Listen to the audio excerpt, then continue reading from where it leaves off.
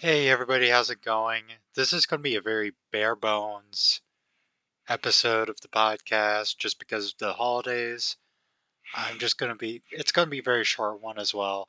It's just I don't really have a lot of time to record this, so I'm just kind of going to rush through everything. But yeah, this is my Spider-Man No Way Home episode. I'll probably this movie within a year, but I saw the movie twice.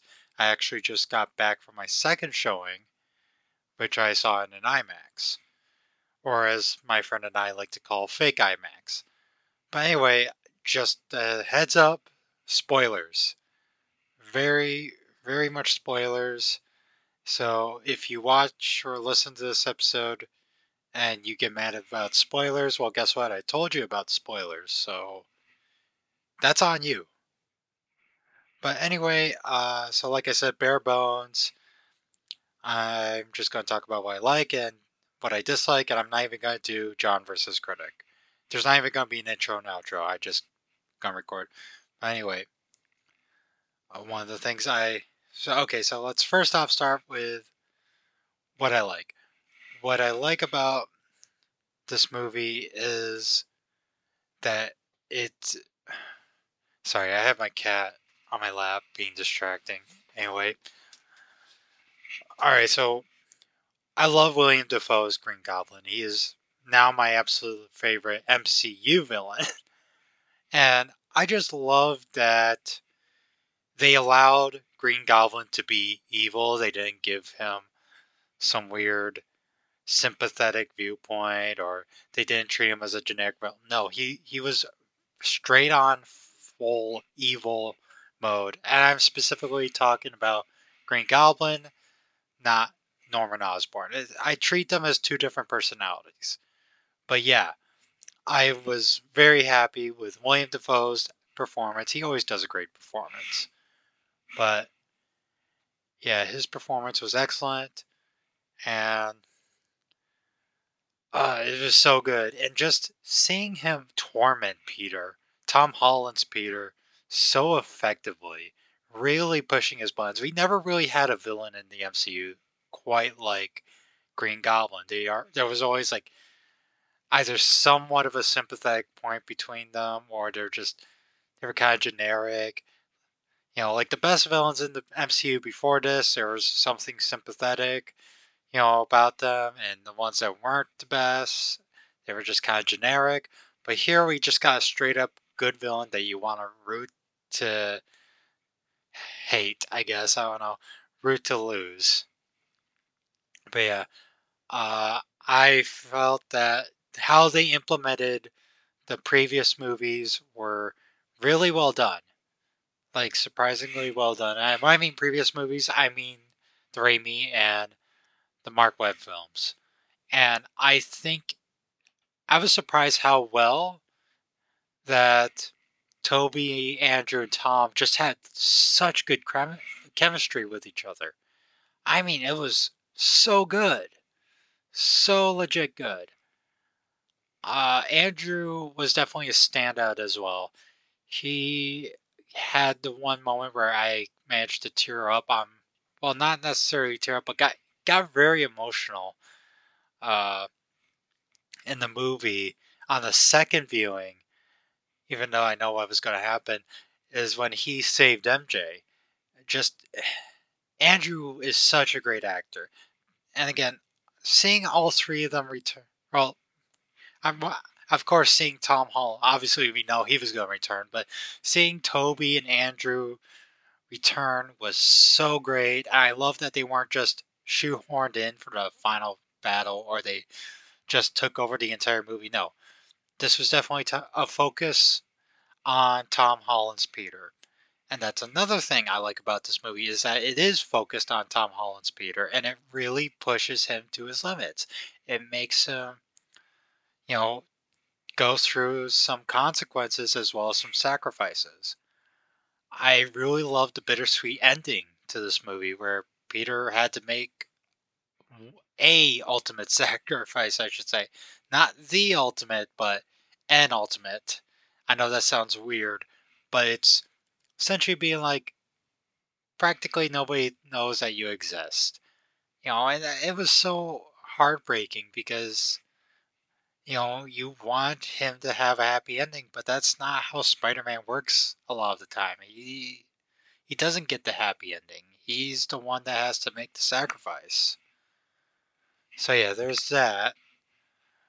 And I was really surprised by Aunt May's death. Now, I heard rumors Aunt May was going to die in this movie, but how they pulled it off in the movie was really well done. Like, even knowing ahead of time that Aunt May was going to probably die, how they pulled it off, they made me believe that she was going to pull through, and she wasn't going to die, but she did. She died, you know, and she was the one that gave the great power comes great responsibility speech to Tom Holland's Peter. And I think it's quite a good twist, making Aunt May the Uncle Ben of the MCU, so to speak. But I still hope we get to see Uncle Ben in Spider-Man freshman year. There's that. And for my likes, I'm going to just top it off with the acting of all the actors did such a phenomenal job, especially Tom Holland. Tom Holland did an 11 out of 10 performance, in my opinion. Absolutely great. I I think this is the most well performed MCU movie I've seen. The acting's really great. Before I get to my dislikes, and I'm sorry, I know I'm not really giving spaces between my thoughts or points. I don't even have notes written down. Like I said, I gotta do this really quick. But I just want to give one shout out scene that was one of my favorites. Like I already mentioned, my like other favorite is when Andrews Peter saved MJ. I really love that scene. But another moment in the movie I really love was Peter, like Tom Holland's Peter, fighting the Green Goblin on Captain America's shield on the that fell from the Statue of Liberty. Go watch the movie for context. But anyway, they were fighting on the shield, and Peter was had the upper hand, and Goblin was the one that killed Aunt May. So Peter in this moment is very vengeful. He is like we get to see a really dark side of Peter in this movie, and after he gets the upper hand, he goes and grabs Goblin's glider, and he's about to, kill him. Now, in a lot of in a lot of MCU movies, they do not give a crap about the villain dying. That's one of the criticisms I have about the MCU is that that the MCU tends to be too trigger happy with their villains. I dislike that. They've been better in recent years, but it's still been a problem. But I love that it's actually Spider-Man killing a villain is actually treated with some weight that, oh shit, this is bad. This is not a good thing. The hero should not kill the villain. But before he, strikes the final blow, Tobey Maguire's Peter steps in and stops Tom Holland from making a massive mistake. And just love that they don't talk. I love that it is just pure, raw visual storytelling, and pure acting going on. No dialogue between Toby and Tom just staring at each other. It's such a great moment. And I also gotta give props to this movie for actually letting the drama breathe and not just having a quip thrown in at, you know, just like right after a dramatic moment. No, they allowed the drama to happen. This is really good.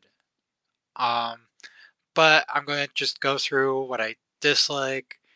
And my first dislike, it was kind of noticeable in the first one, and I could it just sorry, I'm blah blah blah. I'm stuttering. I'm mixing up my words anyway. Uh, but anyway, what I was trying to say is, shoot, I lost my train of thought. I'm just gonna start over. What I dislike is right. I noticed it in the first movie. I also noticed it in this. I'm not first movie. I mean, first time watching the movie. First time watching, I noticed it. And second time, it was definitely more noticeable. Is that there was some continuity errors. I know I'm sounding like that comic book nerd. Like, well, actually, that did no, but it's the one continuity error that was bugging me was how Doc Ock and Sandman knew Green Goblin died, or more specifically, that Norman Osborn was the Green Goblin and he died by his own glider. They should not know that because the problem with them knowing is that it would not make any sense why Harry wouldn't know that his dad was a Green Goblin and that he killed himself, not Peter or Spider-Man. It just the fact that okay, maybe Doc Ock, I can slightly, see him knowing that Norman was Osborn. Maybe just starting like, I used to work for Oscorp or something like that. I used to work on the glider tech or whatever. But no, that didn't happen. And Sandman, I just don't see because he's a common crook who has been in jail, you know, for most of the time during the events of Spider-Man 1 and 2. So that kind of bothered me. Just they kind of be act a little loose with the continuity with the past two movies. Another thing I dislike is Flash Thompson. I was really disappointed how they did Flash Thompson in this movie. Now, in the previous two movies, I was fine with Flash Thompson being the egotistical jerk. I was fine with that, but I was hoping that maybe for this movie, they would have had Flash, straighten up and actually help out Peter and not be selfish, actually show Peter some respect. But that's not what happened. But yeah, like it was just kind of disappointing that they kind of kept him one note.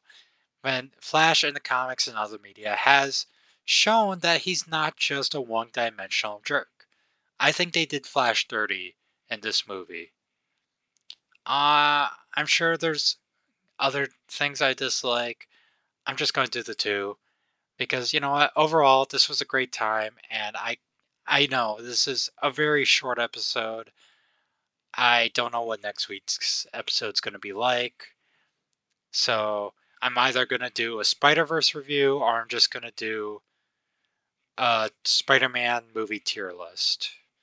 It's going to be one of the two. I don't know how that's going to happen or how. Again, it's the holidays, families around. It's very hectic. Uh, but yeah, that's about it. But after next week, I'll be starting Mamoru Hosoda month, so look forward to that. But anyway, thank you for listening. Make sure to subscribe on YouTube. I'm available on Podbean, Apple Podcasts, Google Podcasts, and Spotify. And as always, have a fantastic day.